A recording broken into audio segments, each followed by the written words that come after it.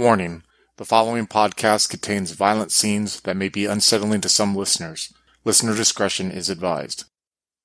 I'm jumping in here real quick to tell all of you that this episode and those after this one will contain spoilers for Ghouls Fatal Addiction Servitude.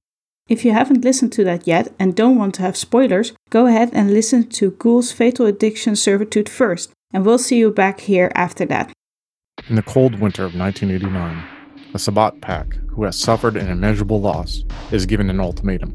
Go to the Twin Cities of Minnesota, investigate why a deeply embedded pack has stopped reporting back, or meet their final death. This is Vampire the Masquerade, Twin Cities by Night, Sorrow, a tale of loss and regret that follows the Sabbat pack known as the Nothing. Join us with Becca playing Linda, a Malkavian anti-tribute, Craig playing Jake, a Pander, Jorian playing Abigail, a Ravenos anti-tribute, Monica playing Jenny, a Shamizi, and Slavic playing Charlie, a Bruja anti-tribute, and Chris as the storyteller. If you'd like to contact us, you can find us on Twitter at twin_cities_BTM or on Facebook and Discord as Twin Cities by Night. We hope you enjoy. All right, so where we left off, Abigail, Linda, and Jenny, you were in this hotel room with this individual, this 6'2", slightly overweight, has long, greasy black hair that goes down to his shoulders, sort of balding on top, has a thick black beard, had one intense gray eye. The other was recently put back into his eye socket by Jenny. There's scar tissue that is all over his chest. And there was even scar tissue that completely covered his empty eye socket. You're able to piece together, Jenny, from this interaction that you had with him, that in that blood of his, carried on from generations, being tied to your clan, being tied to the blood, that he had the ability to somewhat heal himself a little bit. When you are done putting that eye back into him and your fingers slowly come out of his flesh, and you see the eye adjust itself as it focuses on you, and the pupil dilates a little bit, you can see straight into his chest because you're about chest height to him. And you see the pink scar tissue that goes along it, and you realize that he slightly has the same abilities that you have. What are you thinking at this moment when you're looking at him and looking at his chest like that after you've done your work on him? Jenny is trying to think back to everything that was learned from Felix mostly, but also Paya, trying to see if she can figure out what this man is, because he doesn't feel like kin. He doesn't feel like the undead, but he also has abilities that no regular human should ever have. Yeah, you know, and in game terms from last session, we had you roll perception and occult, I believe, and you're able to tell that he is what's called a revenant, where basically he is from a family, a long line of people who are mortals who serve the Shimize clan, where through blood being introduced, almost like in a process of ghouling and through breeding, that these lines of mortals are tied to your clan, and his is one of them, where they have a very minute ability with the blood, but they are still mortal. And sometimes they are brought over. You know, he said that this goddess of veneration, who he served, was his great-great-great-great-grandmother and was brought over. So she too was a revenant at one point before she was embraced. But you know, though, that for a lot of people in the Sword of Cain, having a ghoul like that is kind of looked at as taboo. That may happen, but it's not something that is common, as you hear from these quote-unquote kindred that you've heard about that are in other cities who are part of this other political organization who have different belief structures. But that's what you know while you're looking at him. What are you going to do? Jenny is staring at his chest and then looking at his eyes. And part of her knows that his very existence is sort of taboo. It's no in some ways, but part of her sees him as an asset, not only information-wise, but at the end of the day, all four of us are fresh blood. He not only has been around longer, he knows the territory. He may help us. So Jenny kind of wants to keep him with her. Yeah, and you know that this is different than what you've heard of these, you know, kindred or what you were told in the Montreal maybe by Paya and Felix about how Kindred take these mortal pets and try to pretend they're mortals. But you as a Cainite, you know that this line that this man is from has specifically been bred and molded to serve your clan. As well as you know your clan.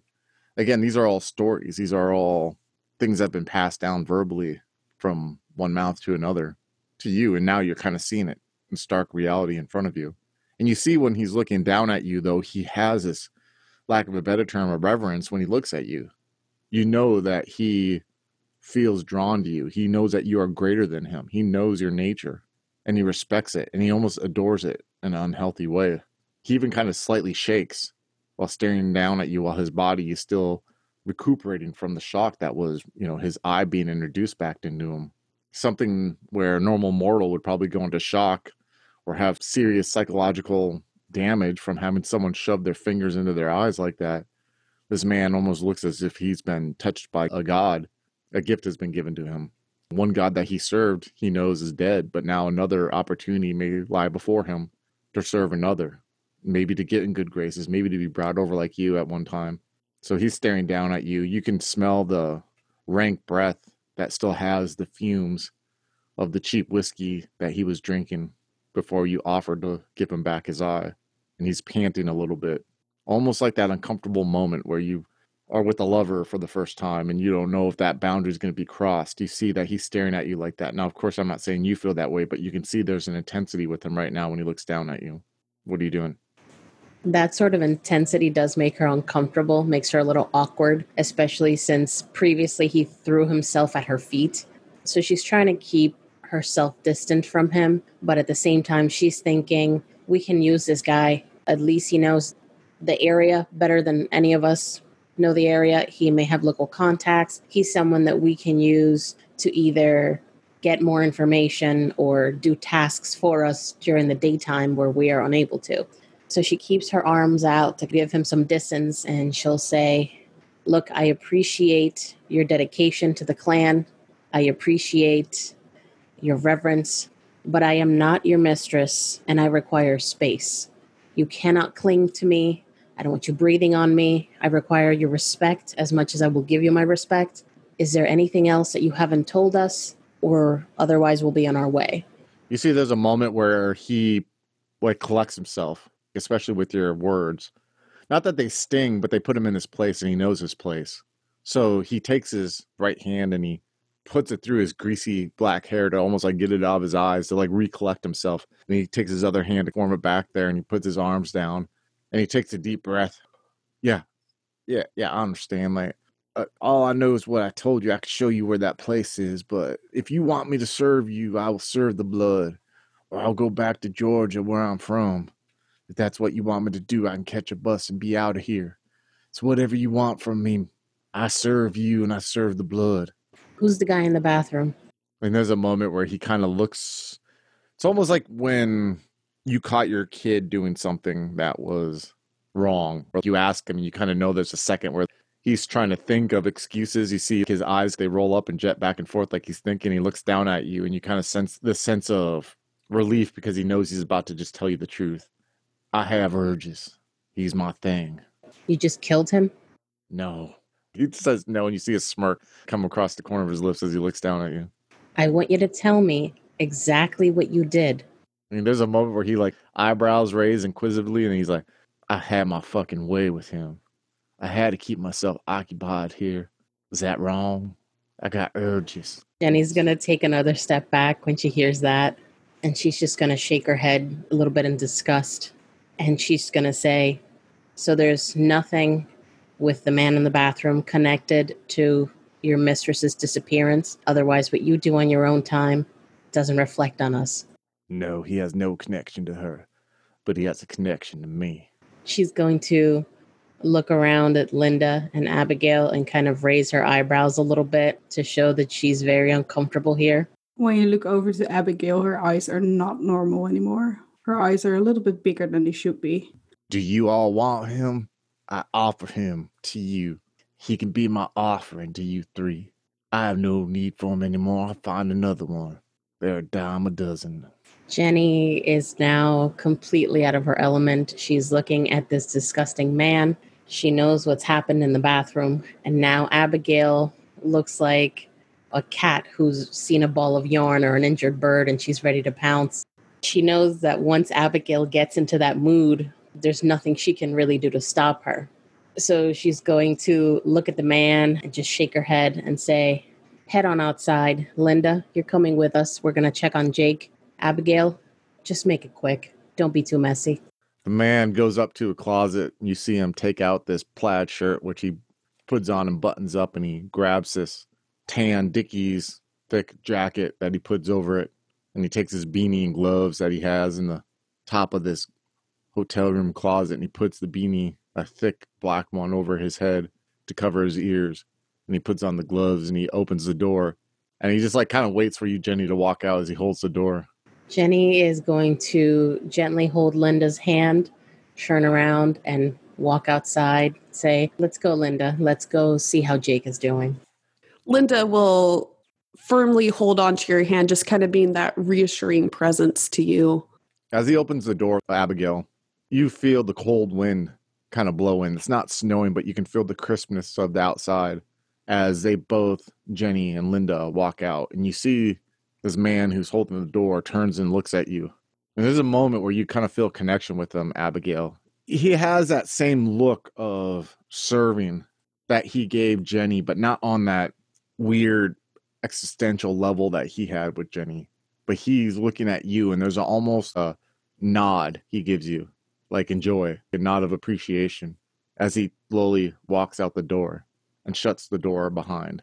Abigail, you're standing in this room by yourself, but not 5 minutes ago, you were stopping Jake from attacking that man. You see these empty hotel plastic cups that are either serving as ashtrays or have remnants of cheap whiskey in them. You see that mirror that was taken down and put on that round little table that has lines of cocaine that are still somewhat on there. The TV's still on as you glare at the TV and you see local news on, but the volume's down. And you can still smell that iron magnetic smell of semen and sex that wafts in that room, along with the body odor, sweat smell, like the windows hasn't been open. What are you doing right now? What's going on in your head? Don't think there is much going on in her head. She looked at the guy leaving the room and then snapped right back, looking at the door to the bathroom. Her feet didn't move an inch. So slowly, but very sure of herself, she is stepping towards the bathroom, not paying attention to anything else in that room anymore. So you walk towards this bathroom and you walk by the bed's on the right of this room, and like the TV is on like this dresser on the left. You walk towards the bathroom and there's a little mini fridge that's on the left that you walk past, and you see to your right, there's a door. That's the bathroom door. And you can see the cheap wood that it's made out of. And you hear from within it a slight whimpering, a muffled sound. Your hand reaches out on its own accord almost and grabs that cheap brass knob and slowly turns it and pushes this door open. When the door opens, straight ahead you see a tub that is along the wall. And you see what you think is a grown man that's in the tub. You only see his shoulders and half his chest as he's like leaning against the wall of the tub. His feet are hanging out of it towards the faucet and that cheap stainless steel. You see his face looks battered and bruised. His eyes look swollen both, and his nose looks busted. His lips look all thick. He has blonde, stringy hair that is somewhat longer, like the man that you just saw, and he has a beard that seems to be thinner that's going around his jaw. If you were to try to guess his age, you would assume that he might be in his late 20s. You smell fecal matter coming from the tub along with blood and the smell from that room. And as the door opens, you see the figure kind of like slowly tilt his head, and you just see him like looking at you, and he can't really focus. He can't even really make out his eyes because his eyes are so swollen and shut. And then you see his mouth open a little bit, and you see help as he kind of says out of his throat, I need you to roll me a self-control roll, please. Difficulty 6. And this is for the Ravenous Flaw, by the way. That's why it's that high. Managed to get one success. So when you see the figure say help, you're staring down at it. You can still act upon your vice. This was just to see if you completely lost yourself to it. And you see his figure When you open the door and you step into it, and that sharp fluorescent light casts upon this figure in this tub, it's a different lighting than that was just out there in that room. It's more sharper, more bright, more alive. And when that figure turns and says, "Help," it kind of echoes a little bit through this bathroom on the cheap tile, on the linoleum of the sink and the toilet that's to the left of the room. And there's a moment where you stop because this seems more clear. It's not as dim. You're not caught in that mood out there that you saw, where you saw Jake almost lose it, or where you saw this figure get his eye put back in there, where you saw Jenny was given reverence when you were really kind of tapping into the beast. Now it's just you and this figure alone. What's going on in your head right now with all this is happening? Now that you feel like you stop for a second as you hear that figure talk.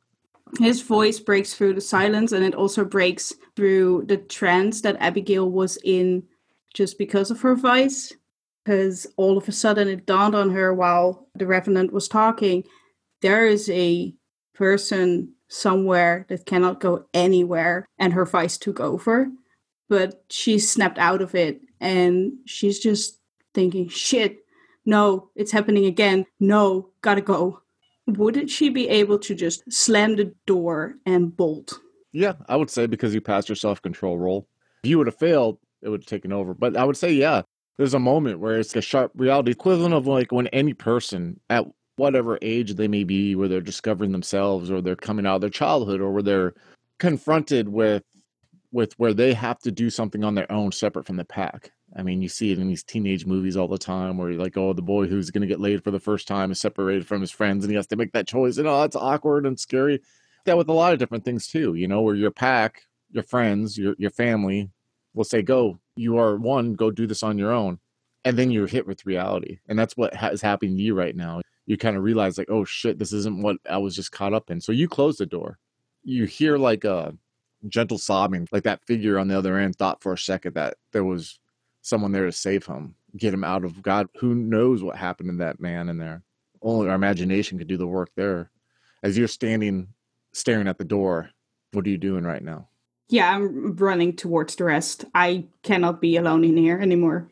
So you run towards the door and you open up the door to come out of it. And Jenny and Linda, you guys are actually kind of caught off guard because you are just getting to where you're going to open up the door and figure out who's going to sit where. And you both see Abigail come out of the hotel room. I need you both to roll me a perception and empathy roll, please. Difficulty 6. Linda got 3 successes. Do you have any luck there, Jenny? -1. Oh, you botched. Okay. Abigail, you open the door and you feel like this cool rush of the winter. It helps make you present, make you in the moment. You're not so lost in your thoughts or lost in what was going on in there. And you close the door. Linda, right away, when you hear the door close, you look at her, you sense automatically that she's scared, she's intimidated, that whatever went in there wasn't as planned. And Jenny, when you look, you're like, oh, that was quick. Awesome. That's not messy. Maybe it was quick and over with. She looks like she had herself. I made the right call. So that's what you guys feel right now. So the scene's on you guys as you guys are both standing out there and this figure whose name you still don't know is standing with his hands in the jacket waiting for you three to figure out what's going to happen. Go ahead. Scene's on you guys. Linda will lock eyes with Abigail. Focus on the next step. Keep moving forward. Okay. Yes. Let's go. Now, let's not stay here. Jenny is going to turn, look at Abigail, kind of raise her eyebrows impressed. And she's going to reach over and give her 2 pats on the shoulder, like saying, what a good girl. And then she's going to say, we need to check with Jake. We need to decide our next steps. And then she's going to kind of side-eye the greasy man and then look at Linda and Abigail and say, and we need to decide what we're going to do with him. Yes, but can we please do that at the car? Yes, we'll go to the car. We're checking on Jake. Don't be so eager. And Linda, continuing to hear the uncertainty in Abigail's voice, she'll do a tight squeeze on Jenny's hand because she hasn't let go yet. And she'll do the tight squeeze and then move over to Abigail and put the arm around her. She's trying to cozy up to her to look warm and then just start walking together, just being that presence there, trying to give her a sense of safety. So you guys are walking towards this van. Jake, you are sitting in the back of the van. And you can see these 3 walking out with a figure behind them, which you're starting to put together as the person from the hotel room with the jacket and a beanie on. What's going on in your head right now when you see these four coming towards you? Man, Jake's probably just came out of a rush because last thing he knew, he was having a panic attack, thinking that he left his family alone with this maniac. And as soon as he opens up his eyes and sees that they're all seemingly okay, he probably bolts out of his seat and opens up the door real quick and says, oh, thank God. Thank God, you guys, you're okay. Of course we're okay. Why wouldn't be? Are you all right? Yeah, I'm fine. Of course I'm fine. And he quickly changes the subject. What's he doing here? We're trying to decide what to do with him. He has given us all the information that we needed. The man in the bathroom was really not useful to us in any way, and Abigail took care of that. But now we're deciding as a group on what to do with this man. He knows the area better than us. He may have contacts that we can tap into, or at the very minimum, he can do things for us during the daylight or guard us. He's very devoted. We should decide as a group whether we should just let him go. His plan is to return to Georgia, or if we want to keep him with us. I'm not sharing a room with that thing. I don't care. Give grocery list or whatever, but he's not staying with us. We know where to find him. Jenny, the guy in the bathroom is still in the bathroom. I thought you went in there too. What happened? I don't know. I thought so too, but I couldn't. It's okay, Abigail. You're fine to walk away. Jake is going to walk towards Abigail and give her a big, warm hug. It's okay. Abigail starts shaking. It's not really crying because there's no blood tears coming out, but there is the movement of crying. The sobbing of crying is definitely there. Does Jake normally do that? Hug his pack members like that? Is this in Jake's nature? I guess I'm asking, like, or is it due to the panic and anxiety that he was feeling? A little bit of both. I think the panic and anxiety, whatever sort of episode he experienced, is probably urging him to be more caring towards Abigail, because it's not like he has an incredibly high Valdery score for him, but he cares for her still. Yeah, for sure. So on that note, I'm going to have Linda and Jenny again roll the same roll that you roll, perception and empathy roll, please. Difficulty 6. Would this fall under insightful for perception or empathy for deep motivations? Yes. 3 successes. So if I'm doing math right, I think that's only 1 success. If you roll a 10 and then roll 1 afterwards, it doesn't cancel anything out. So okay, then 2. You both, and I would think you a little bit more so, Jenny, because of the connection you have with Jake, can tell Jake is being clingy right now. And Jenny, you even saw a little bit of that when he like slid open the van door and was like, oh my God, where you guys are. Something's going on with Jake right now.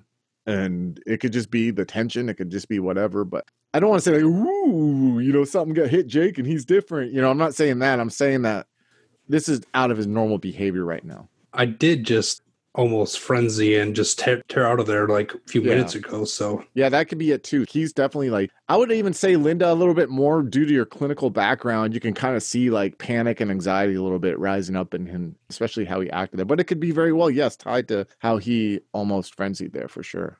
At seeing Jake hug Abigail and Abigail say that she didn't take care of the man in the bathroom, Jenny takes a second to kind of collect her thoughts to see what's really going on. She sees Linda, she had her arm around Abigail, so it's starting to click that Abigail's in distress, and now Jake seems like he's in distress. Since to Jenny, Jake is her partner and Abigail is almost like her daughter now, she's a little bit upset with herself for not having seen something that even someone like Linda picked up on, and half the time her head's in the clouds. So she's going to walk over and do like a little group hug with Jake and Abigail, even though her arms don't quite fit around them both because she's so lanky. So she's going to hug them both and she's going to say, Abigail, it's okay. He'll probably die on his own, or someone will come find him. He didn't see who we were. He doesn't know who we were. It's fine that you didn't do what you wanted to. It's fine. It's probably better even because there's less cleanup for us to do. And Jake, we're all fine. We're all safe. You're safe. We're about ready to get in our van and going to our mission. So maybe we should just take a second here to collect ourselves before we get on our way. Okay. There's something about that thing. I don't like him. He's like standing 10 feet away, by the way, doing the thing, they do in the north where they take their boots and kind of like grind the grate that's on the road to kick away ice. He's just kind of standing there. Jake will look up from Abigail's shoulder, kind of look past, and like he'll notice the guy is still there, and then give him like a very angry look, and then quickly avert his gaze back to Jenny and Linda. Well, if we can't find a use for him, then he's fine to go to Georgia. I don't know. I suppose we might need some more duct tape or clothes at some point. Why don't you just give him a shopping list, and if it's going to make him feel useful and stay out of our hair. Okay. Linda, Abigail, do you all agree to that? Most definitely. I think it'd be very useful to have him around and help us. And Abigail is wiping her eyes, even though there's nothing really there. She says, yeah, we'll be okay. I think that's smart. Okay. Then it's settled. So Jenny walks through the snow, a couple feet towards the man. She stands tall and she says to him, "We have temporary use for you. You are not allowed to stay with us. You can stay here in your area. Don't bring attention to yourself. No more victims in the bathtub, please. If the cops get to you, then you're of no use to us. One of us will contact you when we need anything immediately." She's going to reach into her pocket and pull out one of back in the 90s, you had those matchbooks that had the hotel information on it, phone number. She's going to slide it to him and say, "We need this much duct tape. We need large black trash bags to block our windows. We'll have someone stop by before the night is done to pick it up. Stay here, stay quiet, and if you need us, you know where to reach us. But aside from that, we don't need you to look into us anymore." So she's going to pause and take a look at Linda and kind of lean in towards the man a little bit and say, "And if you can find it anywhere, those little decorative soaps that are shaped like things, seashells and such, put them in a separate bag and we'll pick them up, okay?" Yeah, I can do that. Was my offering not good enough for her, or can I still have my thing in the bathroom? You can have it, just don't draw attention to yourself, okay? Yeah, I'm good. I've been in the city deep like a tick for a long time. I got one question to ask of you, lady. What do you need? When do I get my reward from you? And what do I call you? Jenny's going to pause, look back at Jake, because she's worried that Jake is going to flip out again. And she's going to assess Jake's face and then turn back to the man, feeling that the more the man asks these types of questions, the more likely Jake is going to be to just pounce on him and rip his throat out. So she's going to say to him, "What kind of reward are you looking for? And you may call me Jenny." Jenny. You can tell like the volume you're having the conversation, and they can't really hear 10 feet away through the wind and all that, which is probably best for him. I'm talking about the blood that runs in both of us. I yearn for I haven't had in a quick minute since my goddess died, disappeared. I need it. Jenny's going to nod. For some reason for her, since she drinks blood, it's really not a big deal to her. She's going to nod and say, "When you get our things, I'll come by and pick them up, and then we'll do our exchange." Okay. And you see, his look lingers down at you. In that room, he was in total reverence to you. But now, standing out in the real world in the cold, having you ask of things and knowing that he's going to get something in return, you could see like he's looking down at you almost like, not in like a total sexual nature, but in the fact that like he knows you are trying to put this very business transaction. You give me what I need, you'll get the blood. But he knows, and even you know, but he knows that this blood is more than just a transaction, that this blood is the core of everything, and his life and his bloodline and his family and you and your existence and the existence of your pack. But he sees that you're trying to put this business ring on it, and he's looking down at you, not disrespectful, but with a smirk, because he knows that this coding you're trying to put around it to protect yourself and to keep it at whatever level you're trying to keep it at, he sees through it, and he knows it's just that. And he just nods to you, and he turns around and he walks back to the hotel room. And you see him like take out keys out of his pocket, and you see him unlock the door, and you see the door open up, the light come out, then the door close again as you're left there 10 feet away from your pack. So what are you doing right now?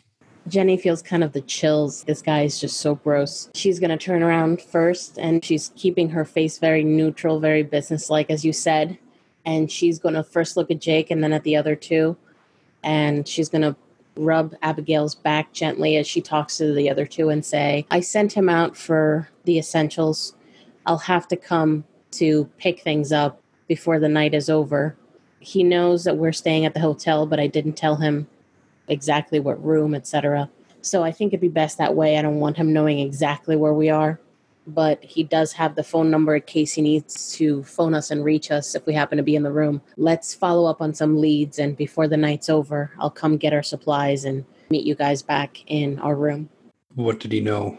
He didn't tell us anything of importance other than he gave us a place that we should look into, and we'll discuss that in the car. I don't feel exactly safe talking about it out in the open. Abigail can fill us in.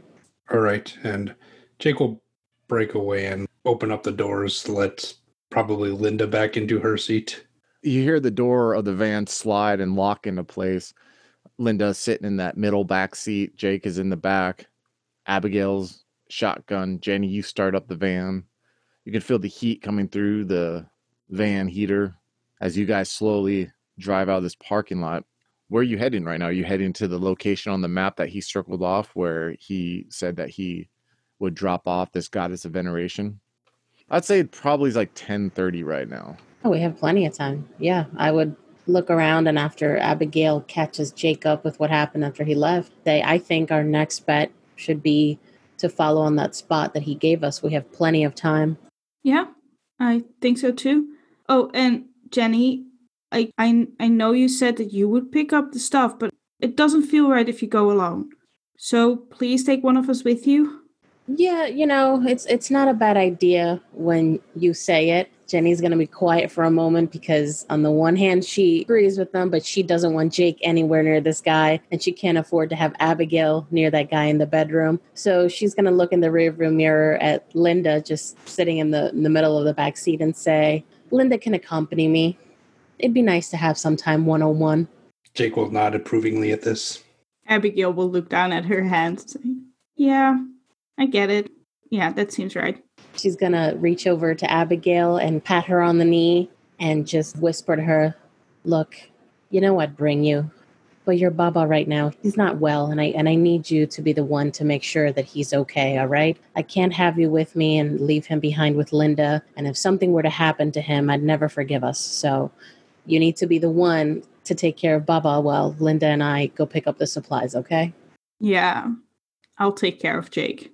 So you guys, to reaffirm what was discovered when you talked to this man, just to kind of clear it up in your memories, he said he served this goddess of veneration, who at this point, if people don't know, players all know, but listeners don't know, is the figure that was in Ghoul's Fatal Addiction Servitude that was in the trailer. We found out was a Shimize that was part of this pack called Strata Black, where she was catatonic but would speak to him, he would say, in the soul or in his head. And she would tell him in that way to take him to this location that he marked off on this map, lay her down on the sidewalk at night in front of this office, strip mall office. And he would drive away. And then in his dreams, a few days later, a week later, would have an impression that he needed to go back there and pick her up. And he would go there and she would be laying on that ground at night. No one would be in that office. And he would pick her up and leave. Now, he knew that she was part of a pack, like you guys are part of, but he never questioned. She always kept them separate from it. In retrospect, Jenny, you probably know because he's a revenant, and most Sabbat members don't want to be around mortals, look at them like cattle. She didn't want her tool probably to be interacted at all like that. And he also served other purposes, if you saw in Ghoul's Fatal Addiction, where he would bring people to her as if he was her pimp, selling her off and have people go there for whatever reason. So now you have this map of the Twin Cities, Abigail, in your hand, one of those fold-out maps made of the real thin, flimsy paper that people used to use to get directions. And you have it kind of like opened up while you're trying to use this overhead light and you're trying to figure out how to get to this location. You are driving down the streets of Minneapolis right now. Not a lot of people are out and about. Now, it is not snowing like it was when you came into town, but definitely the roads are slick. Snow plows have gone through. You see snow drifts on the side. And for the most part, it's also a weeknight. It's like a Monday night right now. So there's not like a lot of people going about. For about 35 minutes, you're driving. Before we get to this scene, I gotta ask each of you a question. I'm just curious. First, I'll ask Linda. Linda, what's going on in your head right now with all the stuff that you have found out, the room, the encounter, the role, seeing what you saw as you're sitting there and Jenny's driving? What's going on in your head right now? There's a swirl of stuff. At some points, Linda will be thinking about, what we're doing next, focusing on, hey, this vampire is dead, but that doesn't mean the pack. It's like, what's going on? That sort of stuff. And then as she's looking between her pack mates a little bit, and like occasionally she'll look back at Jake, just kind of check up on him, just to be aware of what he's doing. She recognizes that there's a lot of emotions going on tonight, and she's also reveling in that. She's excited that they're expressing themselves and making choices, good choices. And she's actually really proud of Jenny because she really stepped up. That was such an uncertain situation, and she took care of us. And Linda's kind of just looking up at her for that. And then it kind of flits to just, we're driving, mindlessness thinking. The whole point of seeing them show another emotion other than sorrow that they were showing. I know it sounds crazy, but Jake being anxious, Jenny being empathetic, Abigail being like, what is different than like the flat pattern that you guys were feeling. Not even but the night before.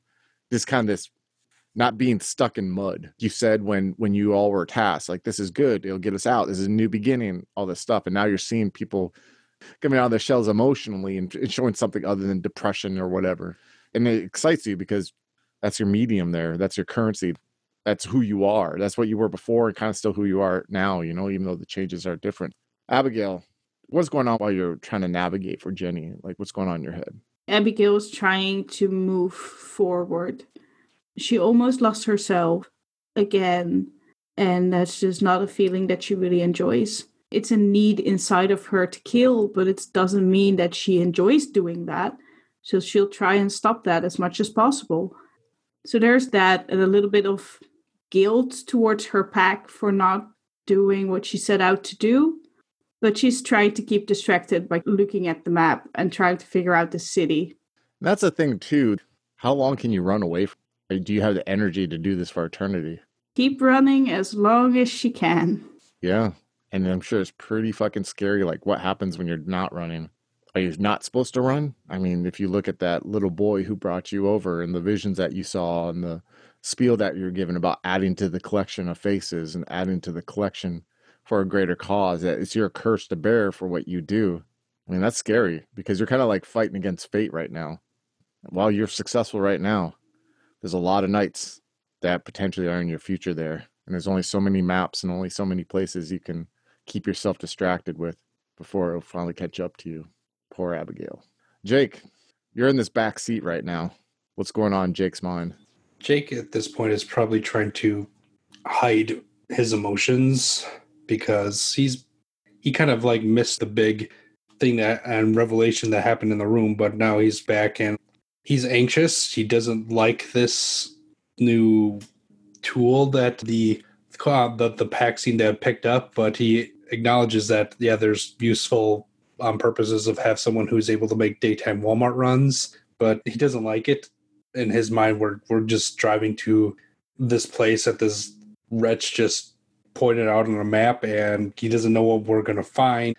There's just a lot of unknowns, and he feels just really anxious about everyone else going into this, but he doesn't want to show that off. Is his anxiety like doing the whole spiraling, taking one little thing and going, what if, and kind of spiraling out that way? Or is it just a general sense of, like I said, unease and not rooted, being in a strange land, right now, in a strange vehicle, going to a strange place kind of thing? Yeah, I think it's more the general one because he doesn't know what they're going to find, and part of him wants to just not find anything so they can just report back and go back to living their lives.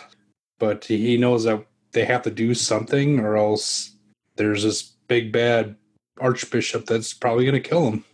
So is Jake in a way grateful for his existence before this night? Is that in a roundabout way making him kind of wish, oh God, I wish I could go back just to being a blood-sucking vampire in the city. Is it a way for him to start accepting like his nature, being confronted with this upheaval right now? Or is he not at that stage yet? I don't think Jake knows what he wants. He knows he wasn't happy playing house. He knows he wasn't happy being told what to do. The only times he feels really happy, or at least not angry or penitent or whatever, when he's lying in bed with Jenny or talking to Linda about God knows what. It's a weird feeling for him, and he doesn't like being the guy who's showing the weakness of not knowing what to do. So in this car ride, would he be trying to actively hide how he's feeling, or would he be trying to find comfort in like talking to Linda, or trying to, like you said, you talk to him, it brings you comfort, but then you also said earlier you're trying to like kind of hide your anxiety right now, how you're feeling.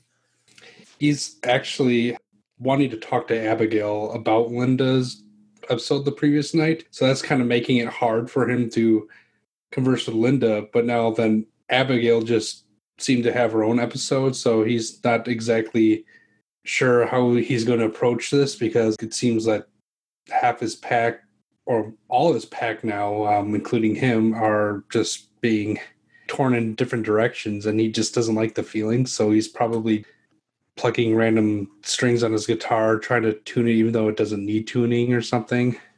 I would say almost it's like making the anxiety worse. I can't talk to her now. I can't talk to her now. Well, I can't talk to her now. Now it's just me here. It makes that you feel kind of alone right now, even though you're with your family. You're sitting in the back with this guitar and you kind of feel a little alone, I would say. Oh, for sure. And that's mixed with the point that he doesn't want to leave them alone, because that episode he has, just, he feels that if they separate, it's going to be his fault if something happens. Yeah, that's some deep shit, man.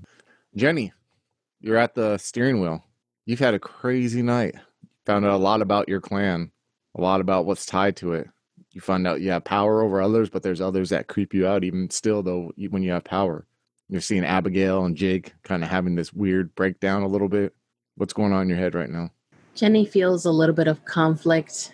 On the one hand, she is so proud of who she is right now, and she doesn't understand why Jake and now Abigail are kind of resisting their nature. She really does see people as nothing more than cattle, so she sees them as expendable. Jake, it frustrates her because she just can't get through to him, but she thought that Abigail was at least coming into her own, and she sees her sudden fear and hesitation as a possible setback.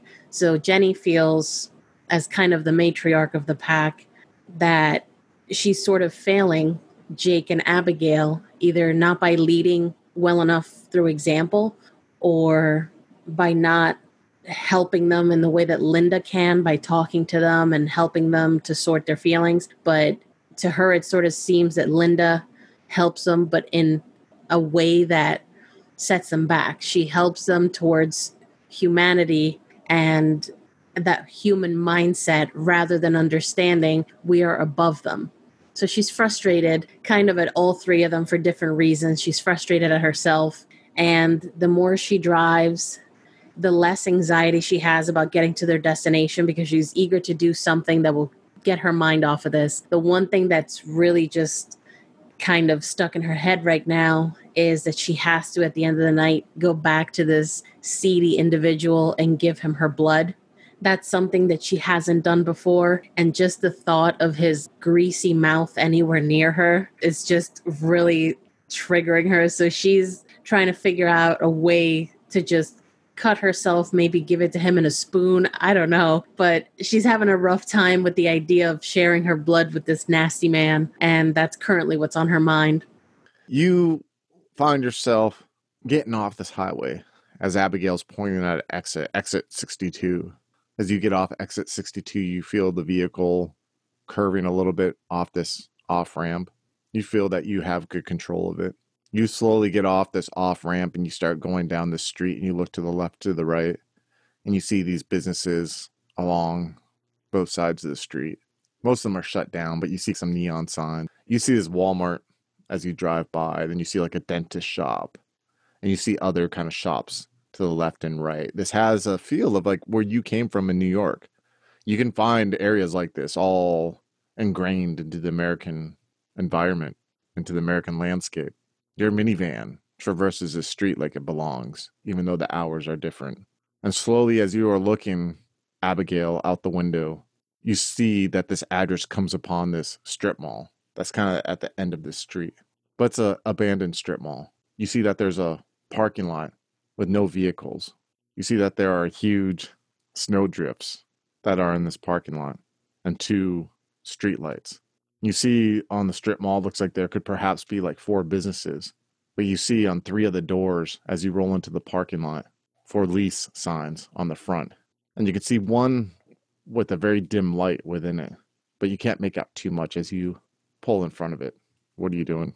Jenny, I think that this is it. Hearing Abigail speak kind of snaps Jenny out of her trance, and she is suddenly aware of the surroundings. And she'll slow down a bit, look over to look at the map, and nod and say, I think you're right. I'll find somewhere to park. And you can actually roll up to the front of this last business, which has the address that's in the strip mall.